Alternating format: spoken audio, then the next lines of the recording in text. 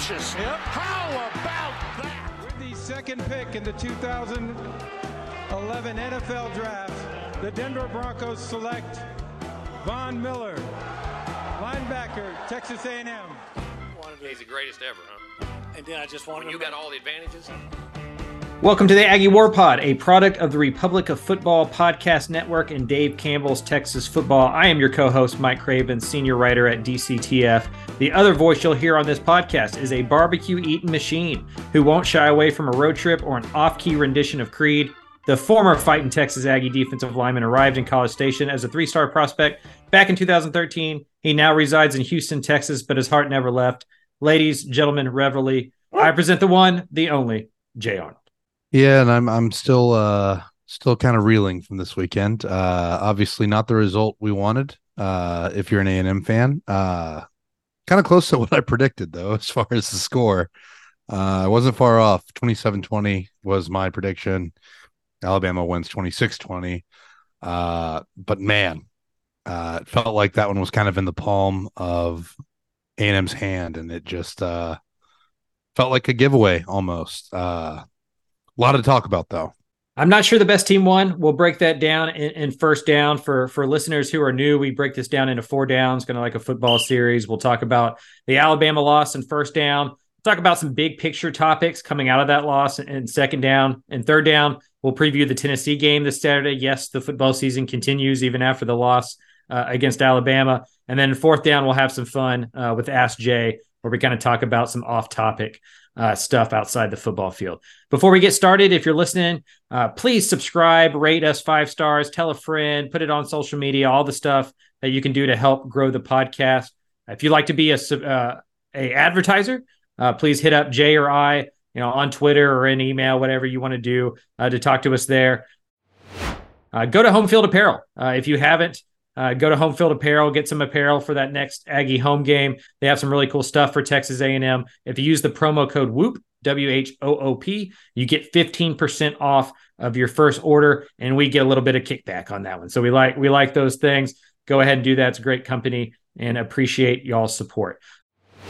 On this week's show, as I mentioned, we will talk about the Texas A&M 26-20 loss to Alabama, and then preview the Week 7 contest at Tennessee. Jay, let's jump into this 26-0 loss to Alabama. The game was right there. A&M was winning at halftime. They had multiple chances in the second half. I think the topic of conversation we might as well just get into early is, what do you attribute that loss to? Is that on the field football where Alabama just beat Texas A&M, or do you lean more towards what I've seen online the last couple of days, and that's the kind of coaching staff maybe letting down this group? Look, we've talked about how coming out of the half, A&M has been a little bit sluggish and perhaps behind on adjustments. That was the case again on Saturday, and it cost A&M the game. A&M comes out at the half, and Alabama scores 14 in the third quarter to take the lead. They get a safety there in the fourth quarter, and it just seems like there weren't adjustments. It seemed like A&M kept trying to force long developing pass plays or runs inside the tackle box that just weren't there. Or, A&M struggled on the offensive line to protect Max Johnson, which again is why I think you get to some quicker pass plays to try to get the ball out of his hands fast if you're not able to protect him. And it just seemed like those adjustments didn't happen. Defensively, I mean, obviously, we knew what the issue was going to be going into this game. We knew that Milroe had the capability to hit the long ball, and they hit the long ball repeatedly. I mean, that's pretty much the only thing that was open for Alabama was that long ball, but the adjustment to that was never made either. In the front seven, I thought the team played just as well as they have in the past two. They gave this Aggie offense a chance to win. I mean, you look at it, and 23 yards rushing for Alabama. You hold an Alabama team to a quarter of a football field in rushing, and you can't get the win. I mean, it's frustrating. And, like you said, I don't know that the best team won this game. There were several opportunities A&M had, and a lot of times it looked like they were the better team, but just a couple matchups here and there. And, Alabama, you can't have any errors against Alabama, and A&M had repeated errors, and the Crimson Tide came out on top.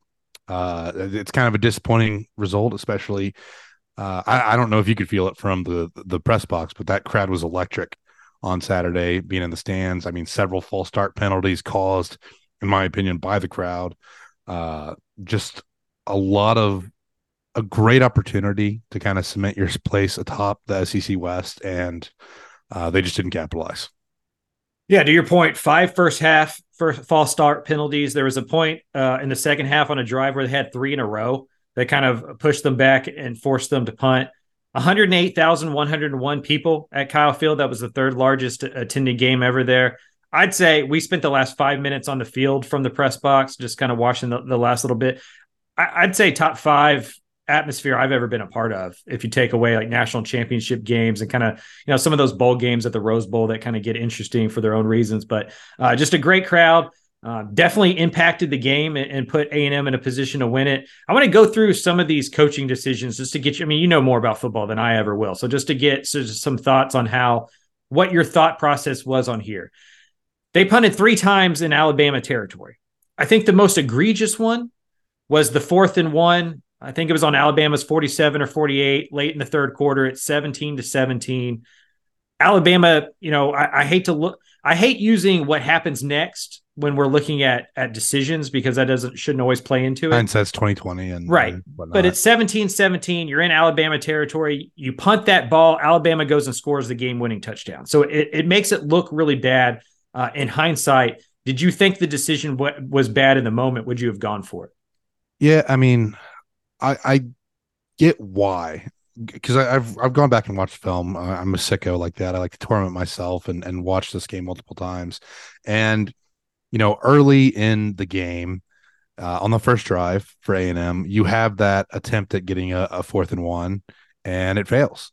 And I have to wonder if that wasn't in the coach's mind. Plus, you look at how the defense has been. The defense has been the key component to this team's success. So you trust your defense, and I get why they don't. But at the same time, I think, in that situation where your offense is struggling anyway, I think you have to go for it. I think, it's a opportunity to really put pressure back on Alabama, as opposed to putting it on your own defense. And, in that scenario, personally, I would have gone for it. I get both sides of the argument, but I just think that playing a little bit more conservatively ended up costing A&M there, as far as going for it on 4th down. You've been on sidelines before for big decisions, obviously.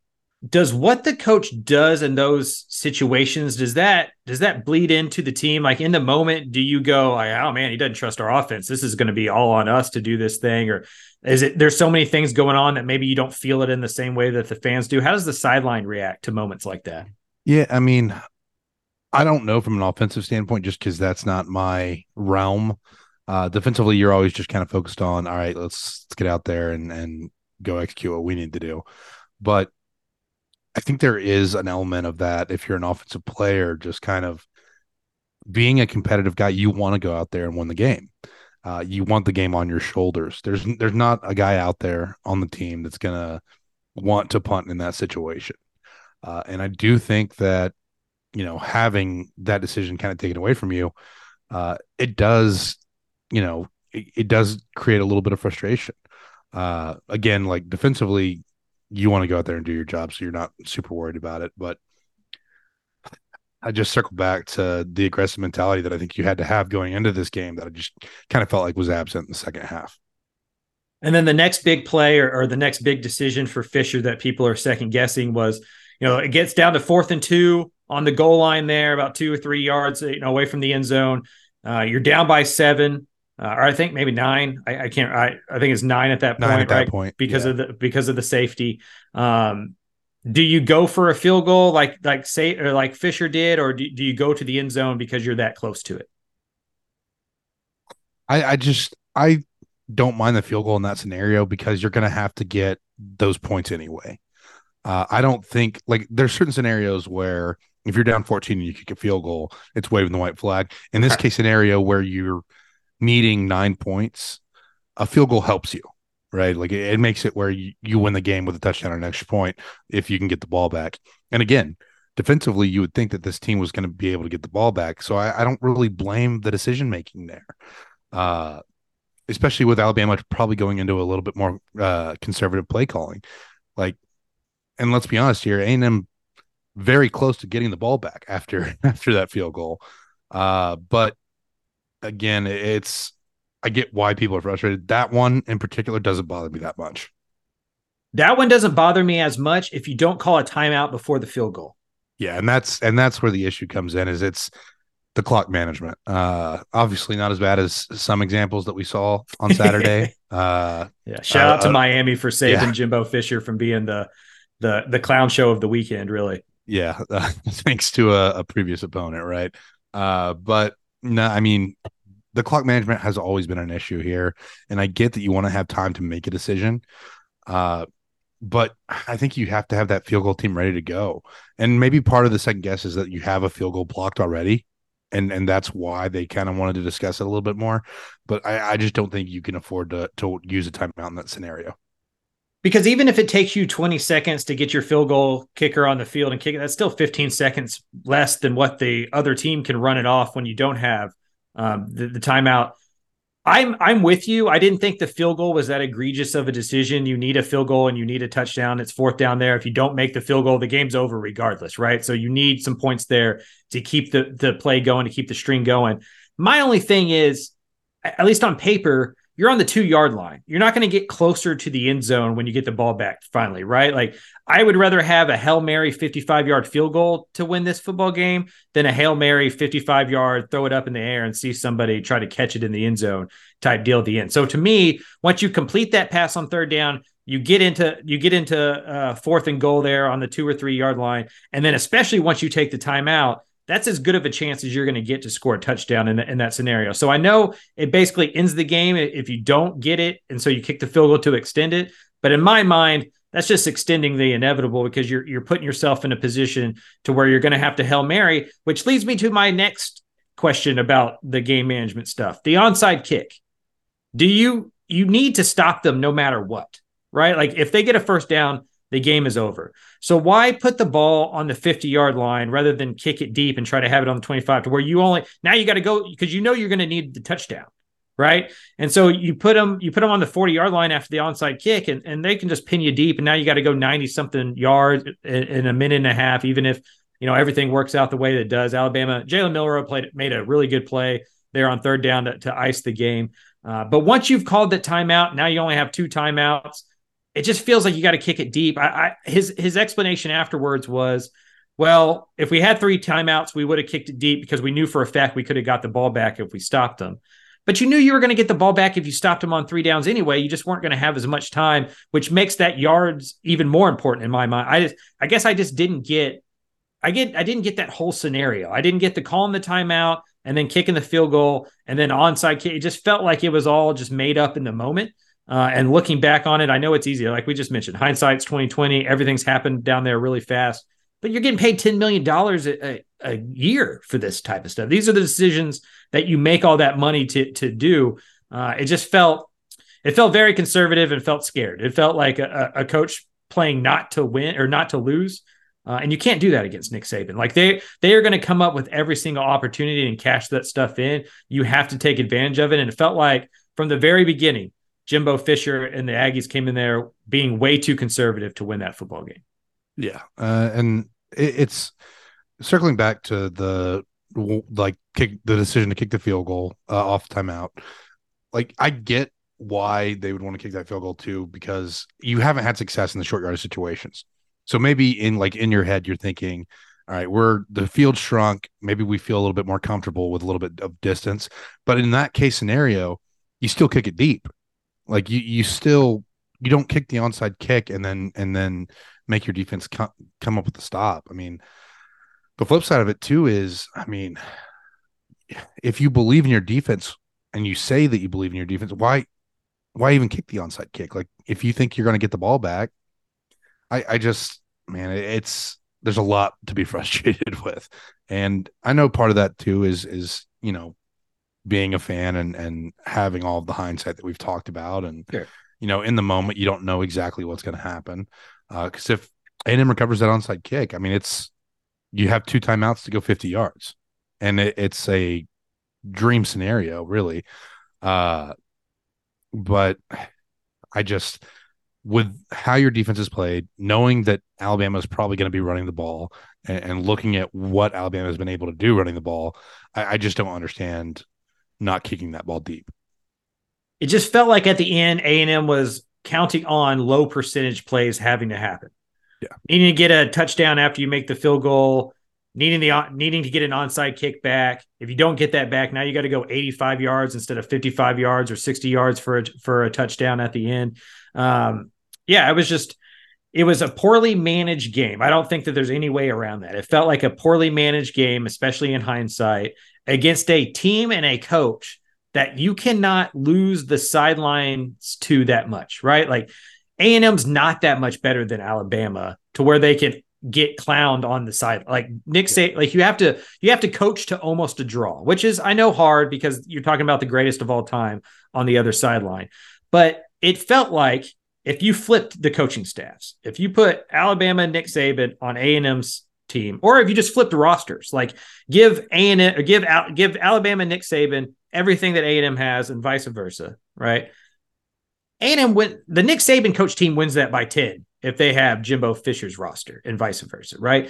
Like It feels like you can usually look at offense, you can usually look at defense, or you can usually look at special teams and isolate a few things that cost a team the game. It felt like this one, the biggest coster of the football game, happened on the sidelines, happened with the coaching staff.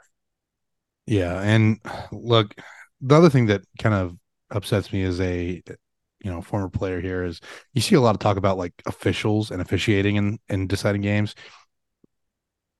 If you make the correct calls and you make adjustments at halftime, you see that that Bama is going to try to hit the deep ball. You make those adjustments. The officials don't come into it, and I understand like getting a little frustrated on that one Evan Stewart ball where the umpire is kind of an obstacle.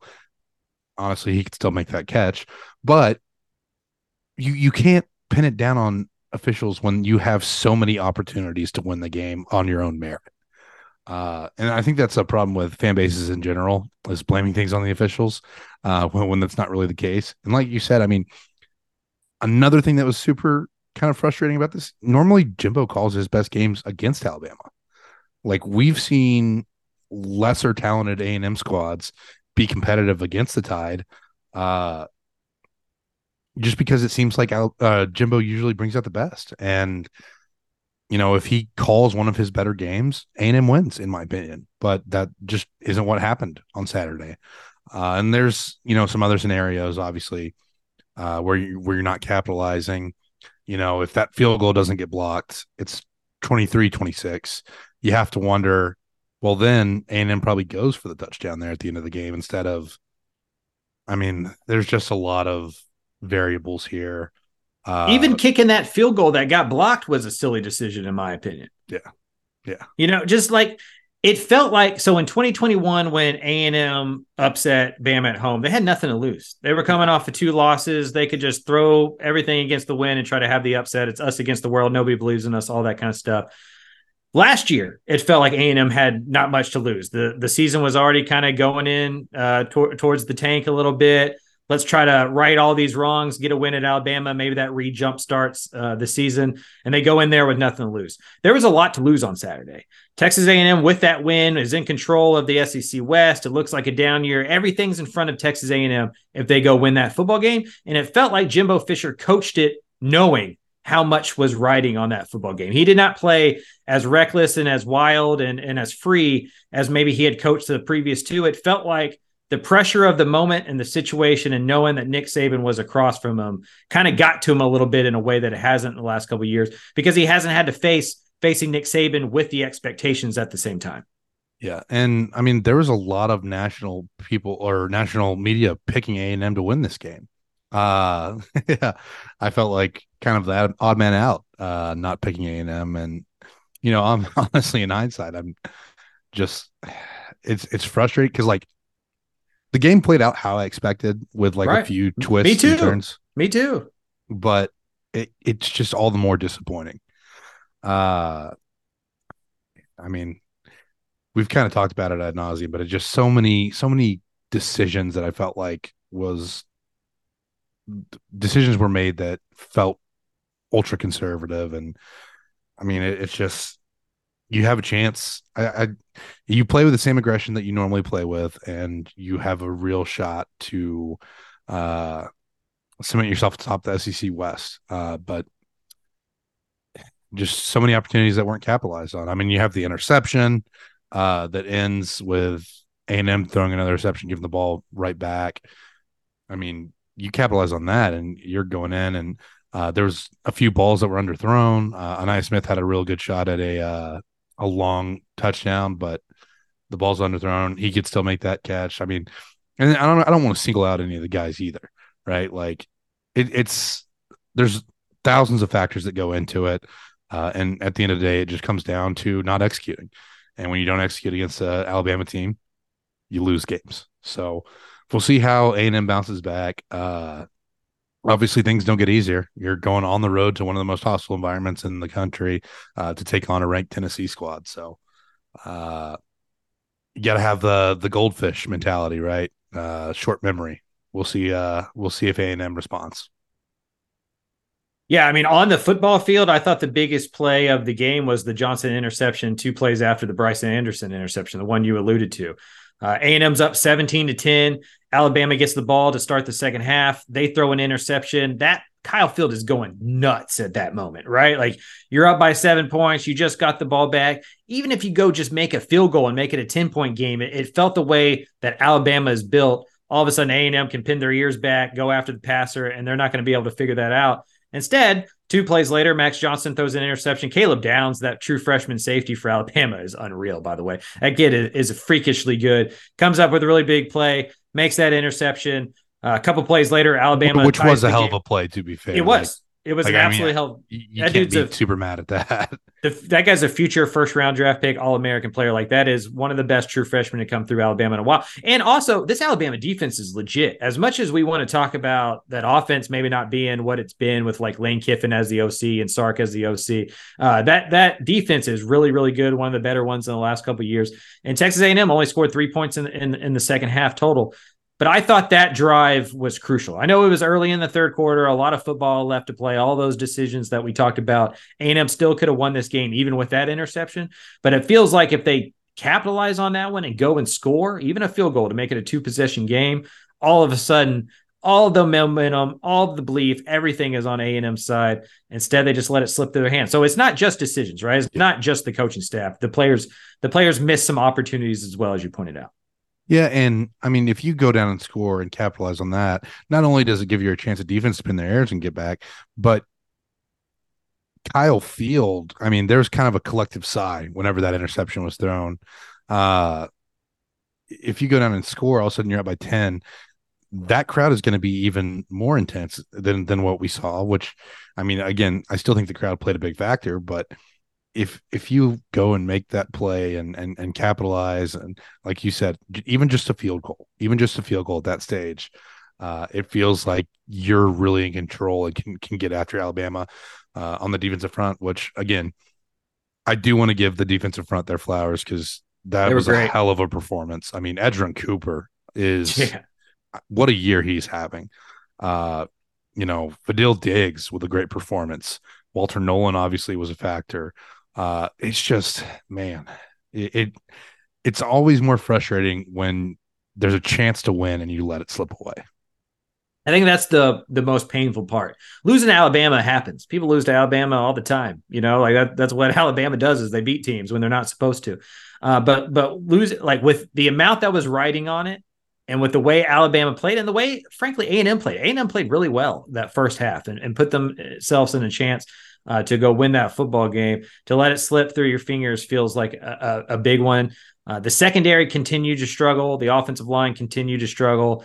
Obviously the Jimbo Fisher decisions. And so kind of back to the drawing board after that one, a tough loss. I think we both agree that A&M was as good, if not better, on Saturday than Alabama. It's just small margins. coaching, execution, little things like that is what separates, on these big games. And so, doesn't get any easier, as you mentioned. So A&M's got to figure out a way to dust us fans and media people. Like, we can kind of dwell on this stuff, but the Aggies have to get back to it because, as you mentioned, not getting any easier going on the road to playing a Tennessee team that's pretty good offensively as well.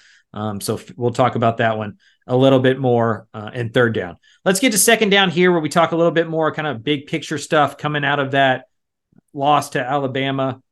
I want to talk about the offensive line first. What are your kind of overall takes? Is this coaching? Is it scheme? Like, how is Bryce Foster? Because you got to explain this to me as a layman. Bryce Foster, guys like Reuben Fathery, like, how do those guys not get any better in year 3 than they were in year 1? Well, and like Reuben Fathery hasn't even been playing. Right. But no, I think part of it's injury. I think that does play a big role, but also just seems like the scheme doesn't necessarily line up with what A&M does best. And then in the passing attack, it just, for one thing, I do want to give Alabama a lot of credit there. Dallas Turner and Chris Braswell are both very, very talented pass rushers. Yeah. But I mean, across the whole offensive line there in the second half, Alabama's pretty much collapsing the offensive line. And that's part of why Max Johnson's unable to get rid of the ball. I don't know how they aren't better at this stage. I do think they tend to perform better in the run game when they get into more of a man blocking set or a man blocking scheme as opposed to a zone blocking scheme. I think that hurts a little bit. Even then, though, like Tim Smith on the interior for Alabama is another fantastic player. The front seven is going to be a battle, but it's just pressure. I mean, A&M has to be better at pass blocking, and I don't know if that's just a change in scheme and maybe Henson's approach to pass blocking was better than what Adazio has shown so far. But A&M just doesn't seem to have improved there. Maybe it is the players. Maybe they had already peaked when they started early. Regardless how you slice it, I mean, it's just you have to be better than that. Again, we circle back to 3 straight years with the starting quarterback being lost to injury. And I think that falls on the offensive line. Yeah, just the development doesn't seem to be there. Week-to-week adjustments don't seem to be there. Like, there's just no way to hide some of these issues. Whenever you get into a situation where you have to play a true freshman on the edge against, teams that are this good, you're going to have some problems, right? So I'm not going to blame the true freshman for not being ready for these big games. I'm going to blame the coaching staff for not recruiting guys and developing in a way that where a true freshman has to start for you at tackle in big games like this. And so at A&M, with the way that they recruit and the way that the offensive line talent is in this state, I say this about the Longhorns all the time. They're starting to figure this out a little bit, but it's been true for a decade plus. You can't be this bad on the offensive line. Like, there's no excuse for it. Like, you should be able to find big guys, develop big guys, and at least put out an adequate to an above average offensive line, essentially year in and year out if you're at A&M or if you're at Texas. Well, and especially with the history that A&M has on the offensive line. I mean, you go back to when I was there, guys like, Luke Jokel had just left, Jake Matthews, Cedric Abuehi, Jermaine Ifedi, and then Eric McCoy coming in later. Like, there's a rich history of offensive line and A&M producing at that position in particular, especially recently. But then all of a sudden, the past 3 years, it just feels like there's been a fall off. And I don't know if that's, an indictment on Jimbo Fisher or the offensive line coaches that have been there. But it's just, you need to win in the trenches to win games, and A&M's not doing that on the offensive side of the ball. Layden Robinson entered 2022 as kind of like a dark horse, going to be an NFL draft kind of guy. He feels like he's flattened out. His PFF grades haven't been very well. I've been surprised that Cam Dewberry hasn't played more, just because of his stock as a recruiting guy and like how good he was coming out of high school. And so, yeah, it just feels like they've lost a couple guys for the transfer portal, obviously, that have hurt depth there. It just feels like a position that shouldn't be as bad as it is. I think we can safely say that it should be better. And it's the thing holding back the offense. Like, as you mentioned, the quarterback injuries can at least somewhat be attributed to that offensive line. And when you have a backup in there and you're not able to have any type of balance, like, I didn't expect A&M to go into Alabama and rush for 200 yards. Like, I don't think anybody expected that.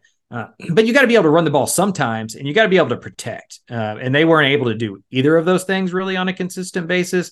And that, I mean, what are you going to do if you're Max Johnson at that point, right? I mean, you're just playing for your life, and he's not an NFL first or second round pick guy anyway. That's going to like make up for that stuff.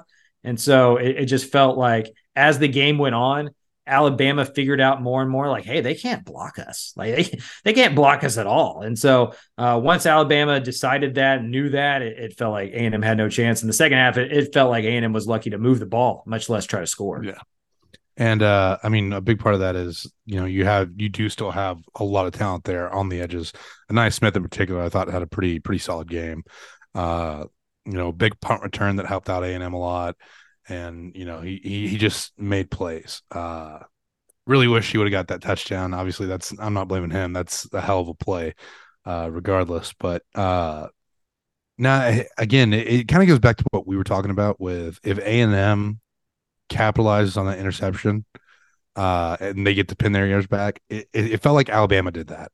Yeah. Right. All of a sudden, Alabama can pin their ears back and really get after the quarterback as opposed to kind of having to play smart. And it just kind of made the game easier for Alabama. So, yeah, again, this is where I think you have to get a little bit of a better short passing game, slants, crossing routes, like very quick catch and release things so that Max Johnson isn't getting hit in the face on nearly every play. Yeah, I mean, Evan Stewart's clearly not 100%. Obviously, missing Noah Thomas and that ability to get downfield. And so, it was a tough game for the A&M outfit. I don't think any of us thought, I mean, my prediction was 28-24 A&M. So we thought it was going to be this kind of scoring game. It wasn't going to be A&M getting into the 30s or even into the 40s. It was going to be played in the teens and in the 20s. The defense, at least in the front seven, played well enough to keep A&M in that game. And the offense, in the first half, moved the football, scored enough points, just the 3 points in the second half. You're not going to win many football games against teams as good as Alabama if you're only scoring 3 points in the second half, because the defense can only hold up for so long. Like the defense is going to give up some points. Like that's still a talented offense on the other side. I wrote down when I was in the press box kind of my 3 keys to the game afterwards, and it was coaching decisions, offensive line play, and then secondary. Let's talk a little bit about the secondary. Jermaine Burton had nearly 200 yards. He scored both of the touchdowns in the third quarter to put Alabama up on top. Jalen Milroe, who's not an incredible passer, ended with over 300 yards passing, had 3 touchdowns, looked really good, looked really comfortable, especially in the deep game. Jay, kind of what's your just overall view on this Aggie secondary? Is it schematic? Is it players? Kind of where do you see the issues?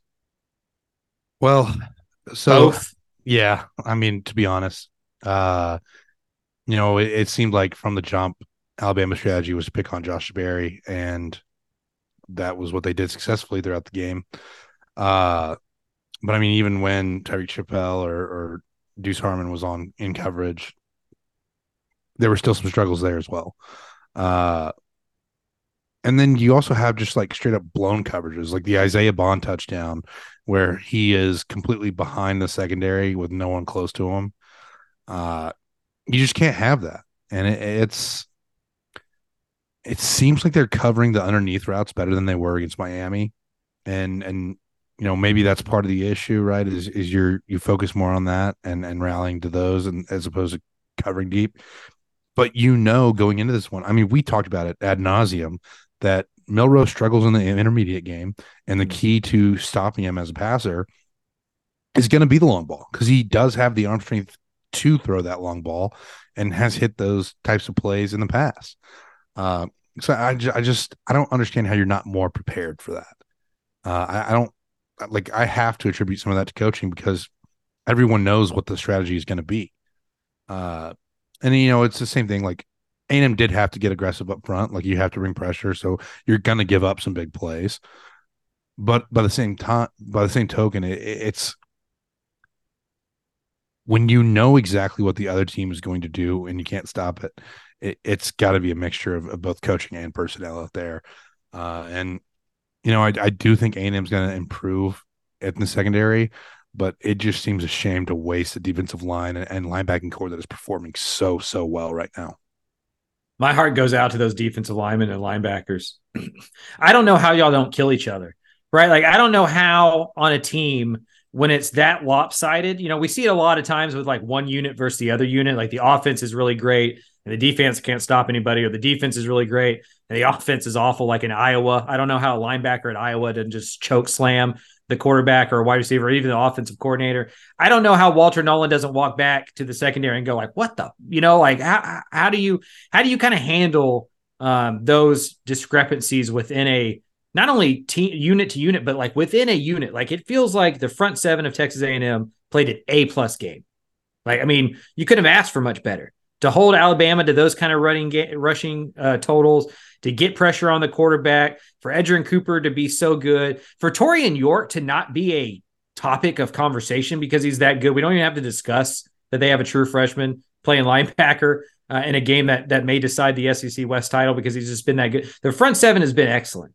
And then the back 4 or 5 has just not been good, despite the transfers that they brought in, despite historically being pretty good in the secondary the last couple of years. I mean, they led the nation in pass defense last year. How does it get so bad so quick?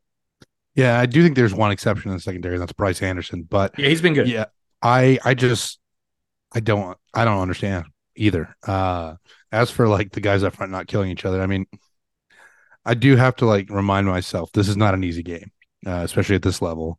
And it's tough to execute. Does that make it any less frustrating? No. But yeah, I just, with the pieces that they had back, I mean, obviously you have Damani Richardson, who has, been a part of this A&M secondary for, it seems like, forever. It just feels like they should be so much better than they are. And I understand that the corner position was always going to be the question mark this season, right? There was never really a doubt about that. But it just seems like you should have a little more in the back end that can push you over the top. Because even if the secondary plays like a B- of a game against Alabama, I think the front seven carries it to a win. But with receivers constantly getting behind you and, just giving up long balls throughout the game, you just can't win a game that way. At least not if your offense isn't also able to get those types of plays. And A&M just, there's more explosivity than they had last year, but it's still not where it needs to be to win that type of game. We mentioned, though, the defensive line has been tremendous. 20 sacks in 3 SEC games. They had 19 sacks total in 12 games last year. So been incredible up front. Edgerrin Cooper is the best defensive player in the state of Texas.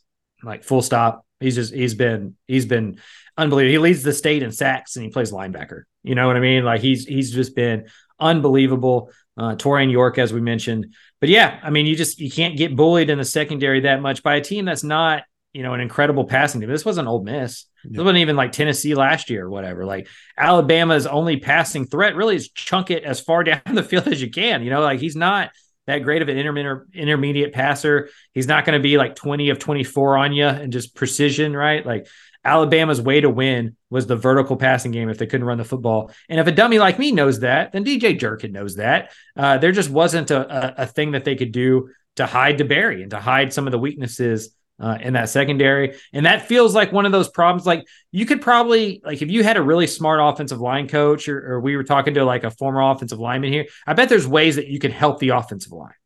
I don't know if there's ways to help the secondary at this point. It just feels like with those guys and what you have, unless the defensive line doesn't get home, unless Edgerrin Cooper doesn't get home, you're stuck with those secondary players, and a smart OC is going to find the mismatch and exploit it over and over and over again, just like Alabama did with Jermaine Burton.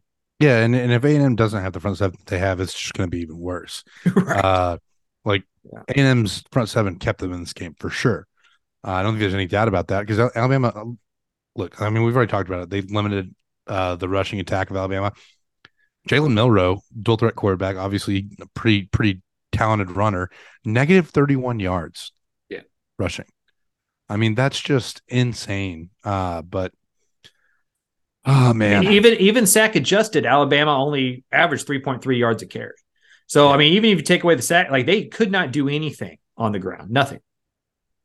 So it's a great performance, and it's just again, I'm gonna sound like a broken record here, but it's a shame that the front seven isn't getting a little more help from the back end. Road games against Tennessee, Ole Miss, and LSU left. Home schedules looking pretty good. South Carolina, Mississippi State, ACU. I guess before we get into third down, we were kind of 8-4, 9-3 this football team going into the season. Do you feel like 8-4 is still a possibility?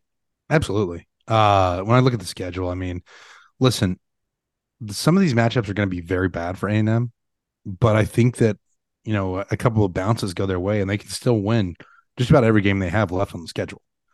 Obviously Tennessee on the road is going to be tough, but I think it's a winnable contest. LSU and Ole Miss, both with the passing attack that they've shown this year, are pretty bad matchups for A&M.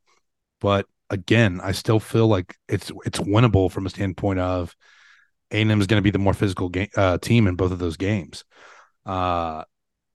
And then you look at like a Mississippi State, who just by nature of the offense they run is probably going to be a threat to A&M, but they're not as good as they've been in the past.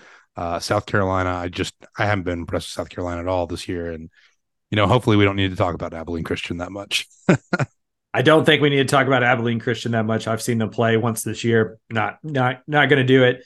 But yeah, I think the 3 road games, you wish those were at home because those are the 3 toughest opponents left on the schedule are all on the road. That would be what concerns me. And so, yeah, I mean, I think this team could still be 8-4, 9-3 as well. I mean, they're so good at the front 7 defensively. I think they have so many weapons offensively. I think Max Johnson's a fine quarterback. And so if he can have time to throw it into this offensive line, which has been decent, at run blocking, if they, Alabama's a tough team to run the football against, but against the other teams, I think they can be more balanced. I don't think you get a better front 7 than Alabama left on the schedule. Right. I think that's the most difficult matchup, especially from a pass rushing standpoint with Dallas Turner and Chris Breswell.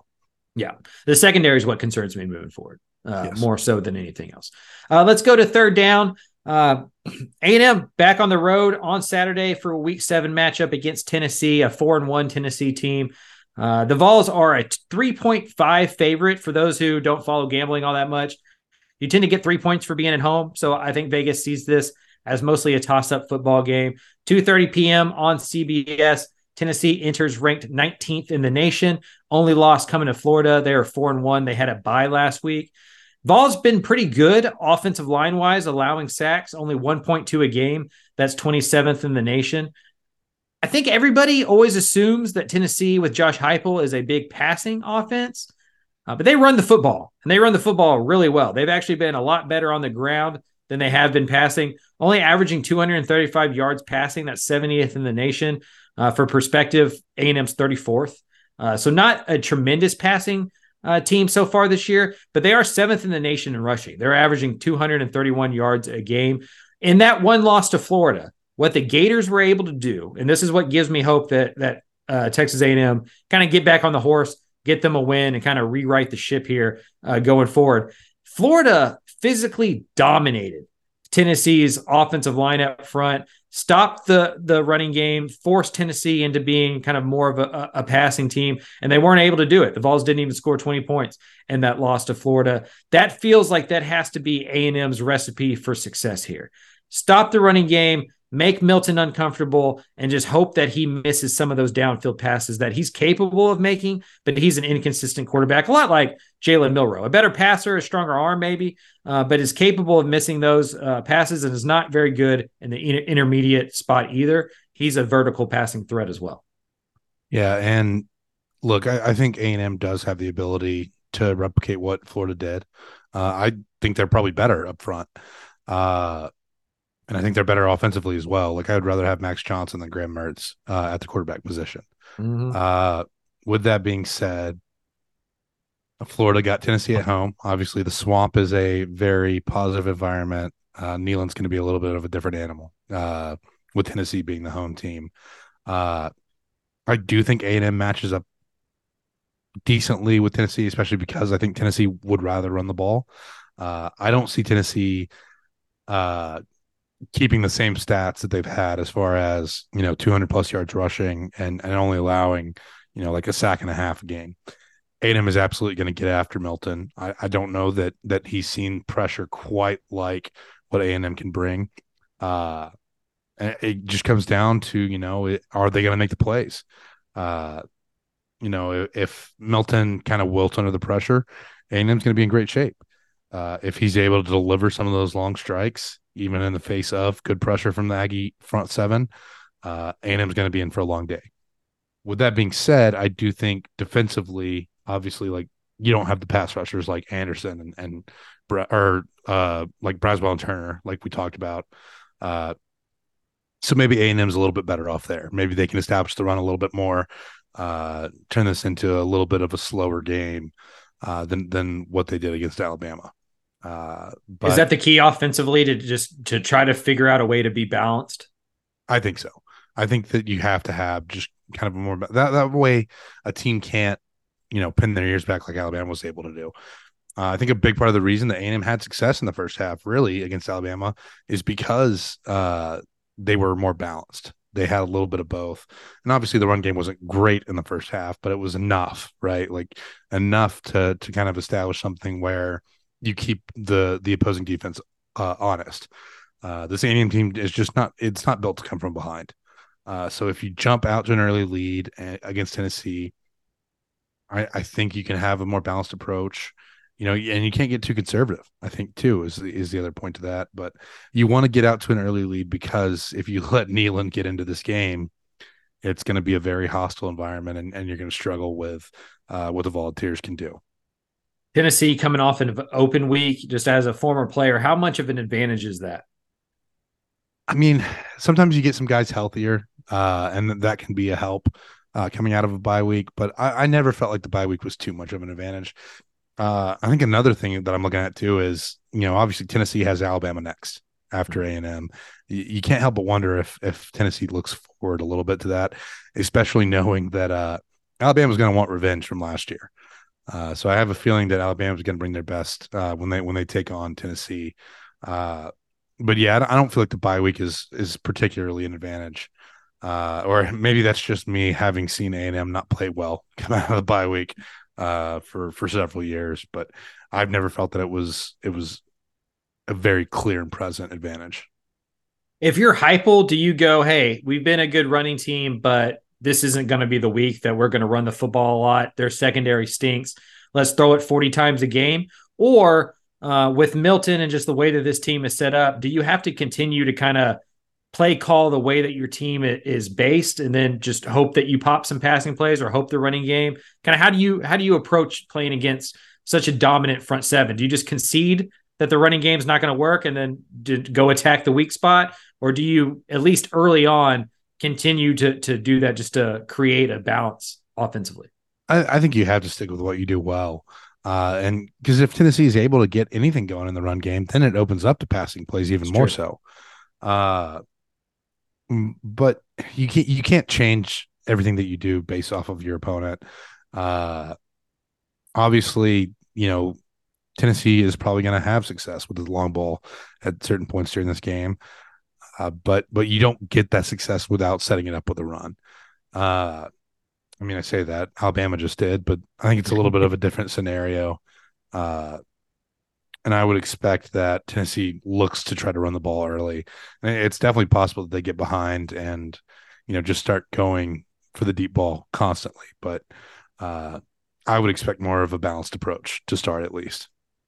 Maybe this is me playing too many video games, but if my script was 20 plays deep, 15 of them would be pass plays. I would see what that secondary is early, and if I can block those pass rushers early and then adjust off of that. Yeah. And, as Tennessee, like as you said, they're only allowing like 1.2 sacks per game is what you said, I think. Yep. So why not? Like if you think you can, keep Milton from ending up on the ground, you might as well just go for it. Especially knowing how weak the secondary is, but we'll see on Saturday. At the very least, I'm looking forward to making the trip up there to Knoxville and getting to see that stadium in person. Yeah, if I'm Heupel, I'm going kind of short passing game to be the run game early to keep the defensive line balanced, take a few vertical shots to see if A&M made any adjustments back that way, make the defense play east and west and then go north and south on them is how I think I've talked enough on this podcast. I'm a reverse pitcher. I'm from the Greg Maddux school of pitching where, you kind of you use the off speed stuff to set up the fastball rather than the fastball to set up the off-speed stuff. And also, I just am a big believer in just like testing the weak spots of a defense early, just to see what adjustments they've made, see if there's any confidence there, to see if you can kind of poke some holes and get some leaks going. If you're A&M, I get this is true every single week, but it feels like the first quarter is super important. If Tennessee comes out and they move the ball, they have a couple of big I think it's just very easy to go like, oh, here we go again. We can't stop the passing play. This is going to be a long game. It seems like, and you can correct me if I'm wrong, after a big loss like that, you need something good to happen early in that next game, or that lack of confidence can continue. Especially on the road. Yeah. And college football in general, I think, is such a momentum game. When things start snowballing, it can have a huge impact on your mental state and lead to just more unforced errors and blown coverages and pressures allowed, things of that nature. They all tend to like compound as things start going wrong. So I do think I agree with you. Like A&M needs to get out early, get a quick score, I think, offensively, and then if they get some stops on Tennessee from a defensive standpoint and kind of get the crowd out of it a little bit, all of a sudden A&M is in pretty good shape in this one. You use the word momentum. Dave Campbell's Texas football managing editor, Greg Tepper, believes that momentum is fake. He doesn't believe in momentum. And I always enjoy every single time a high school coach and former college football player talks about momentum, because it just illustrates how dumb that opinion is. I mean, I get it. It's hard to quantify momentum, so why would we believe in it? But I do think that there is some forces in the world that we just can't explain, and momentum happens to be one of them. Anybody who's ever played golf knows what momentum is. You hit a couple shots in a row and you hit a couple more shots good in a row, right? It doesn't mean you're going to hit the next 70 good in a row. Eventually there's a shelf life there.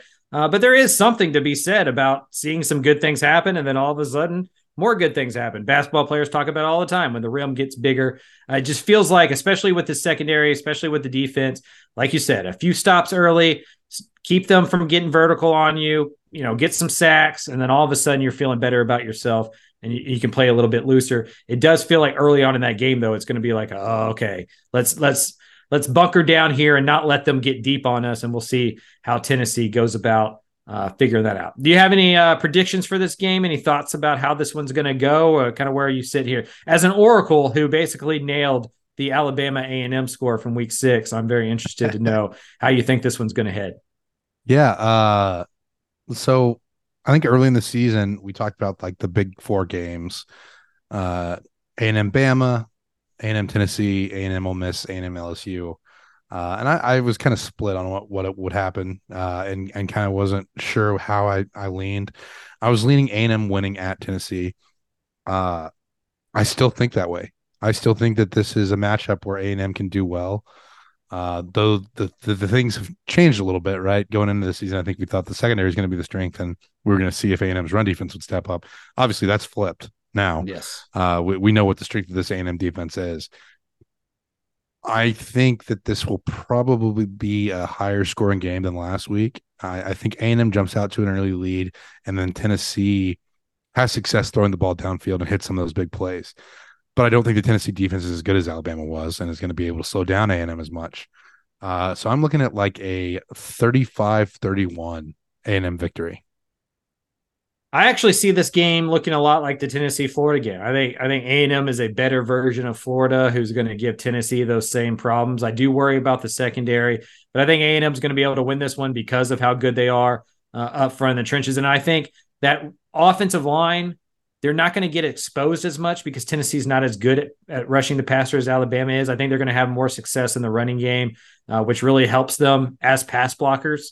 And so give me A&M 30, Tennessee 23. I think it's going to be hard for Tennessee to do, because this isn't last year's Tennessee football team. They are not capable of putting up 50 points on you by throwing the ball 60 times a game with the electric wide receivers. They have struggled passing the ball. I think A&M will give them more yards than maybe Tennessee is used to. I don't think they're going to hold them to 235 yards passing through the air, but I think they're going to eliminate Tennessee's ability to run the football, put Tennessee in a bunch of 3rd and 8s, 3rd and 9s, and that defensive line is going to go eat and take advantage of that. So I think A&M gets back on the horse here, wins this football game by, within one score. I think it's going to be a good football game. But to me, it's all about the start, like we talked about. Getting that crowd out of it, getting that confidence back in the team, shaking off some of those negative vibes from a close loss that you feel. I'd imagine everybody in that locker room feels like they should have won that football game. And so to shake that out early, to get a lead, get some good momentum feeling there, I think that's going to be a big part. And then also you can't lose the turnover battle. If either defense can come up with a way to get one or two free possessions from the offense, that's going to be the difference to me. And so should be another close game, more small margins. You just hope that maybe Jimbo gets a little bit more aggressive on the road with a little bit less to lose without so much spotlight on the teams this week. So anything else to say about that game? You want to move on to fourth down? Yeah, I mean, and another thing, obviously you never want injuries, but Tennessee being down one of their better receivers in Brew McCoy could play a role as well. And Tennessee's ability to attack the A&M secondary. But yeah, we'll see how it goes. Again, part of me is just like, be excited to be at that game and see Neyland in person, and don't worry about the outcome of the game, just so I don't get invested. But no, it should be a good matchup, and I do think A&M has a good chance at winning this one. Knoxville's an underrated city. Great weather, close to the Smoky Mountains. Stadium's beautiful. I've never been to a game there, but I've been to the stadium to walk around. Kind of a stadium junkie. If I'm driving through cities to go somewhere else, or if I like this summer, I went to the Smoky Mountains. And so when we came back through Knoxville, I made my fiance, who has never seen a live football game in her life, despite going to Kerrville, Tybee, and to Texas Tech during really two really good runs for both teams. Just never been to a football game. I made her walk around the stadium, and she didn't care. It was just a big stadium to her. Yeah, but I thought it was by really it cool. on the way up to Richmond when I drove up that way. Yeah. So really excited to see how it looks on a game day. Yeah, I bet it's pretty area. awesome. I mean, with the beautiful river area. There. Yeah, beautiful area. I'm a sucker for the whole take your boat to the game thing. Not that I have a boat, but I just think it looks really cool. I think Baylor Stadium's the most underrated one in the state because of the Brazos River running right behind it and stuff like that. So jealous of you. I think that's probably a top 5 venue in college football. And already this year through week 7, you will have been to at Penn State, Kyle Field, and now at Tennessee. I think you're making the rounds there. So that's good. As somebody else on a journey through stadium atmospheres and stuff this year, I think you may have me beat being able to lead the state. Definitely got lucky with my schedule so far. Yeah, it's been a good schedule.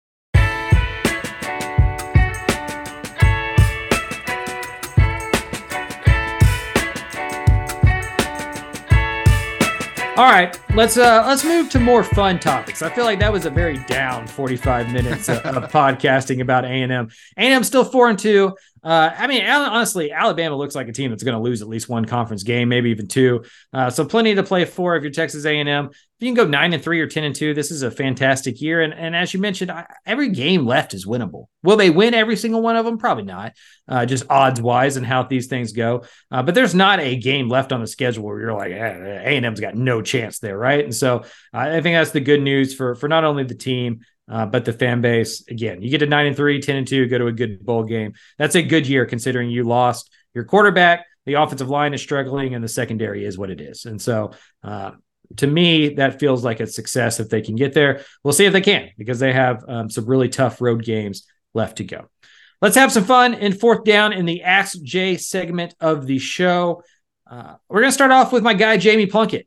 Really good TCU writer. Follow everything that he does there. He does the TCU podcast here on the Republic of Football. He asked, if you could only eat one food for the rest of your life and it had to be from the state fair, what would it be? Oh, man. Well, I'm probably not going to live that long because none of the food at the fair is healthy. This is probably going to be a vanilla answer, but I'd probably go with the corn dog. Of course. That's and here's the thing.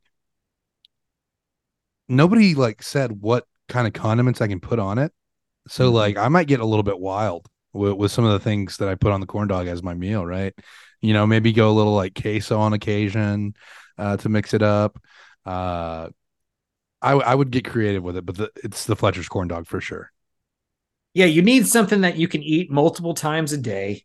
You need something with some protein, right? Because like on the surface, I would say like a fried Snickers is probably my favorite thing at the fair, just in terms of just bite for bite. It's hard to beat the fried Snickers, fried Oreos, something sweet. I'm of the belief, this is a pro tip for people going to the state fair: eat the sweet stuff early, because that meaty kind of heavy stuff can really make you maybe have to go to the bathroom. And then the Cotton Bowl, those facilities are awful. So hang on with the sweet stuff early on, and then save it, before you're going to leave, to go with like the fried brisket sandwiches and the different stuff that they have there. But it feels like it has to be the corn dog.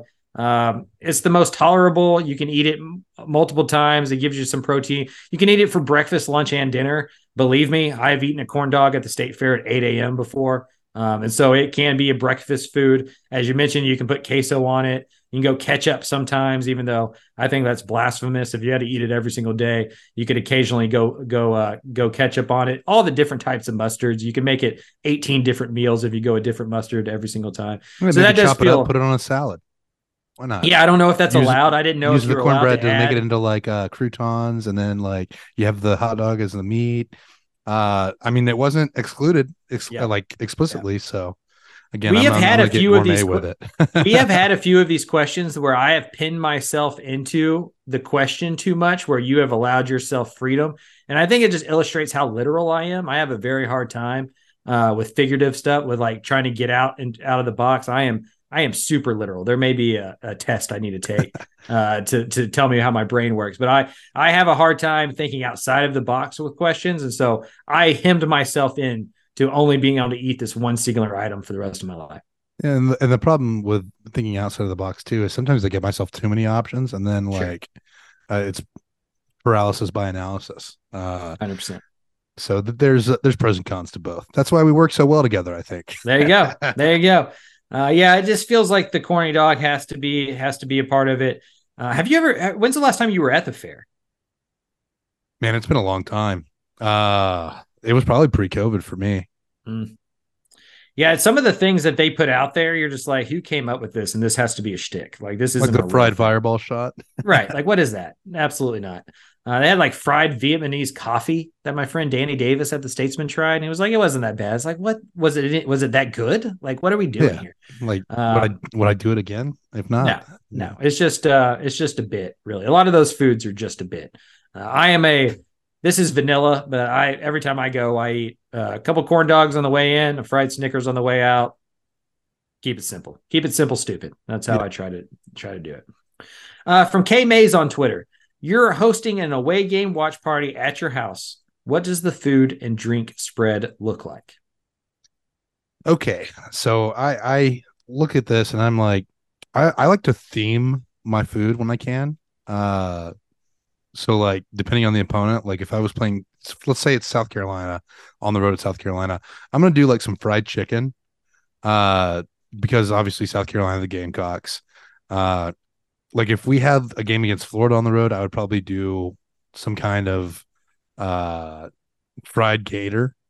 LSU is obviously like Cajun food, so I'm gonna go that route. But let's say that, for example, in this hypothetical scenario, I can't make it to Austin the first time that A&M plays at Texas. I'm obviously going to go with a barbecue feast. But you got to because Austin's the capital of barbecue. Because Austin's capital of barbecue, and also because Bevo. I just wanted to get you on record saying Austin was the capital of barbecue. It is. It is. Thank you. I mean, I don't think anybody can defeat. Like, they'll try. You can say that historically Lockhart, but I just don't think that there's a better barbecue town than Austin. That's correct. But if anybody from Kansas City gets in my mentions, you're blocked. Kansas City to North Carolina or Memphis, any of those places. Mm-hmm. You're great, but we're just better. Right. But yeah, I'm gonna have like for an appetizer, maybe some like barbecue smoke sessions in Roy City does brisket jalapeno popper egg rolls. So I'll put some of those on as an appetizer. Maybe some queso, right? Some brisket queso to get going. Obviously, you're going to have the Texas Trinity. You're going to have your brisket, your ribs, your sausage. As a dessert, there are plenty of options in the world of barbecue for dessert, but I think the number one go-to, banana pudding. Mm-hmm. Gotta have banana pudding in that spread. For drinks, I mean, you're gonna have your classic barbecue refreshments. Some of that's gonna be beer, but you're also gonna have Big Red because Big Red goes with barbecue really well. Topo Chico, I like a good Topo Chico with barbecue, and that's gonna be my spread. Sides, obviously, gotta have good sides. I think I'm gonna go with like a green bean casserole, like Bar Barbecue does, which is one of my favorite. Uh, Truth Barbecue here in Houston, they do a tater tot casserole that I really like. Probably gonna have that as an option. You have to have some kind of fresh like side that way you're not just overloading on carbs and meat.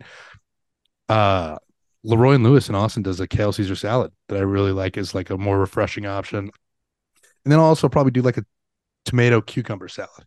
So you get two of the heavies and then two of the lights to really get the other thing too is like you can do those salads in bulk. So it's kind of easy. That's the other thing you have to think of here is if you're hosting a watch party, you're gonna have to feed a lot of people.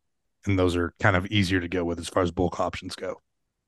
I'm going to keep it simple. Nobody asked me, but I like to give my answers anyway in the Ask Jay segment. If I'm hosting something, I hosted the Super Bowl in January or February, whenever that was, at my house. When I got to move back to Austin, which was really nice. That was like a great moment for me. I got my brother over there, had a couple of friends. It was like, yes, I am officially back in Austin after my 1 year bid. Up in DFW. I'm easy though, because I don't like to cook and I don't like to spend a lot of money. I just do pizza, chicken wings, Dr. Pepper, beer. Yeah. Right. That feels, get a dip of some kind, like a buffalo chicken ranch kind of dip for some chips or whatever like that, to snack on, because the pizza and the chicken wings serves as appetizers, meal, sides. Like they can do whatever. You can eat them 3 hours after you first got them. They work perfectly. It feels like crowd pleasers as well. Sometimes people come over and maybe they don't like a bunch of barbecue or they don't want, whatever that they don't want. I get my fiance is a vegetarian, so some of this answer is because of that. But pizza just feels like a crowd pleaser that lasts for a long time, and you can eat it at the beginning of the game, at halftime, at the end of the game, and feel fine about it. Yeah, that does bring up another good point. Is you actually kind of stopped by our tailgate for a little bit. My buddy Nick was kind of chefing up the quesadillas, and those were delicious, man. Pretty good. Really good. So you were right about the press box food not being as good. I had chicken strips and a salad up top. I'm glad we got you a little snack there. I mean, dude, he like prepped the meat ahead of time and then had it ready to go so that we could make those quesadillas. And we were kind of making fun of him for like the amount of work he put into it, but it turned out pretty good. So shout out to Nick for that. I added a question here based on being at your tailgate for a little while. There was an Australian gentleman there, which had me in stitches. That guy was hilarious. Josh is an incredible human being, and yeah, he let me know afterwards that A&M was the best game day atmosphere of any sport that he's ever been to. So, well, that was what I wanted to ask you. He seemed to have a great time. You told me he played rugby. He's a rugby guy from Australia, so obviously college football kind of a new thing to him. This was his first time ever being on a college football game. You spoiled him because like now how can he go to another one? He's going to compare it to that one the rest of the time, and it's not going to be the same. I wanted to ask you, if it was flipped and you were going to another country to experience a first time sporting event, what would you want it to be? Where do you want to go? What do you want to see? Mike, I have a feeling that we have the same answer on this. I would go to Premier League. Yeah, I would 100% go, and me being a Tottenham guy, I would go to North London, watch Tottenham play. If I have my ideal event, it's the North London Derby at Tottenham. Sure. Against Arsenal. And I think it's a no-brainer. There's a few other events that I would like to go to, but that's definitely the top of my list. I would say I want to go to that like sport in Italy that's like half ball sport, half mixed martial arts, where they just kind of like fight each other in the street. It's Calcio something. I don't know exactly what it is. I'm sure somebody will correct us, but that is a number 2 as far as event I would love to go to internationally. Yeah, I wrote down I'd love to go see an English Premier League game. For me, the ideal one would be Manchester United at Liverpool would be my ideal situation there to see an EPL game. I also need to go see Fulham if I only get to London because they play at Craven Cottage. I'd imagine there's some kind of relation there going back however many centuries back or whatever. So I'd love to go see a game at Craven Cottage. The other ones I wrote down, and I think you'll appreciate this. I'd love to go see a cricket game in India. Yeah. Those people freaking love cricket. And that, I guess to me, that seemed more in line of like, I don't really know what's going on here. And I can just immerse myself in this experience that I don't know a ton about. I think that would be really cool. And then the last one I wrote down is an MMA match in Brazil. Going to like a big UFC fight or even like a jiu-jitsu tournament in Brazil would be different than it is going to one in Vegas or in Houston, which are my other two experiences doing that. Yeah. One of my favorite all-time sporting moments is Jose Aldo knocking out Chad Mendez. And then it's in Brazil and he sprints into the crowd and they just like carry him on their shoulders back to the cage. And it's just an incredible moment. The Brazilian MMA fans are insane. And it would be a lot of fun to watch a fight there. I'd love to go see a soccer game in Argentina as well, like against like the Boca Juniors or something like that. But I don't know if I'd be safe. You know what I mean? Like that. That's kind of part of it as well when it comes to some of these deals is like you see some of those stories. Like I have an uncle who's married to a woman from El Salvador, and she actually came over here because of the El Salvador Honduras war, like, 30, 40 years ago. However, I'm not a historian, however long ago that was. That shit started over a soccer game. Like the whole thing like kicked off over a soccer game. Some of her stories of going to soccer games early in her life and what she saw is just like, what are we talking about here? Like machetes are involved. Like this is insane. Yeah. And so I would love to go see a South American soccer, like Argentina versus Brazil and like Copa America or something like that would be tremendous. But then you got to worry about getting out of there alive when you have the skin color that I have. The trick is to just find the home fans and stick with them and stay deep embedded so that you don't get close to the visitors and the action that happens. 100%. Maybe a sign that says like, I'm with the good guys or whatever you need to do. I mean, to be fair, it's not any more dangerous than like a Los Angeles Dodgers, San Francisco Giants game, right?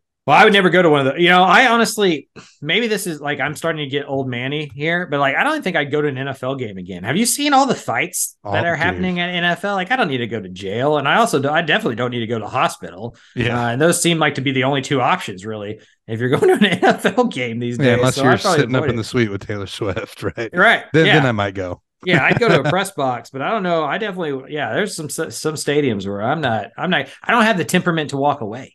So I'm either going to get my ass kicked or I'm going to go to jail for kicking somebody's ass. I don't know which one's more likely, but something's going to happen, and it's not going to be fun for me or my pocketbook.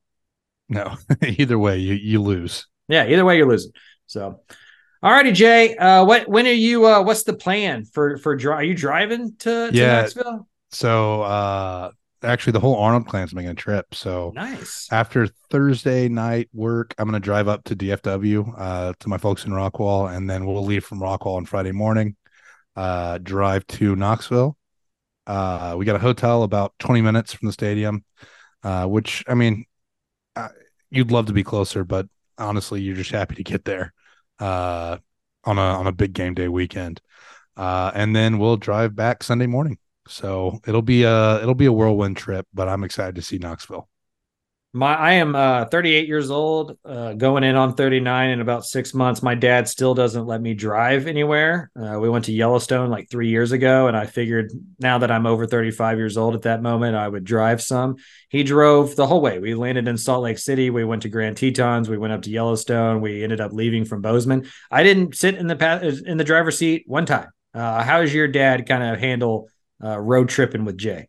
Yeah, if we're together, he is exclusively the driver. He does not let me drive anywhere, which I get. But I'm gonna be kind of thankful for this one because I have a feeling that Tennessee's gonna get the better of me at some point. So I'm not gonna complain about it too much. Yeah. Unfortunately, my dad will drive even if he's partaking, if he has partaken. He's a country dude from Bertram, Texas or whatever. Some of those laws I don't think he thinks matters to him. And so I've just gotten used to it over the years. But I thought it was funny because I'm the same way. I don't let anybody else drive with me. Like Dave Wilson and I from ESPN drove all the way to the Fiesta Bowl last year because of the Southwest connection stuff around Christmas or whatever. And I drove the whole way there too. Cause like, I'm the same way where I don't like sitting in the driver or in the passenger seat. I think it's a control thing. But yeah, you'll be able to sleep halfway home, hopefully, if Tennessee goes the way you think it's going to go. That's the plan. The hard part's going to be once we get back to Rockwall, and then I have to drive 4 hours back to Houston. hopefully I will be rested up enough because I got to make sure that my fiance gets to work on time on Monday. There you go. That is the important part. That is the important part. All right, Jay. Tough week last week against Alabama in that 26-20 loss. I think we covered it pretty well there, pretty fairly as well. I think, obviously we talked about the bad. Tennessee coming up though, a chance to kind of right those wrongs and get back into the win column, kind of rewrite this season. That still a ton to play for, right? Yeah, you have a chance at a ranked top 25 away win. Yeah, that could still be huge for this program, no doubt. And with the way that Alabama's looked vulnerable and the way the SEC looks, who knows how this goes, right, moving forward. And so if you're A&M, you just got to keep winning, get to that 9 or 10 win season rank. And then, I feel like it's not the perfect year, but a successful year. So a lot still to play for, a lot to be excited about. The sky isn't completely falling as of now. We'll check in next week. Maybe by the time we record next week, it'll be a little bit different tenure. But if A&M comes about and beats Tennessee on the road, I feel like this season is still on track. Yeah, absolutely. And again, I think we went into the season thinking that the Alabama game was going to be a loss. Obviously, hopes were raised at some point. But you still have a lot to play for. And like you said, Alabama could easily end up with 2 conference losses. All of a sudden, A&M runs the table and they find themselves in Atlanta. So no doubt, definitely a lot to play for. Yes, sir. All right. We will be back next week for Jay Arnold, from Mike Craven, Republic of Football, and Dave Campbell's Texas Football. Please rate, subscribe, tell a friend, all of that good stuff. And we will talk to you next week.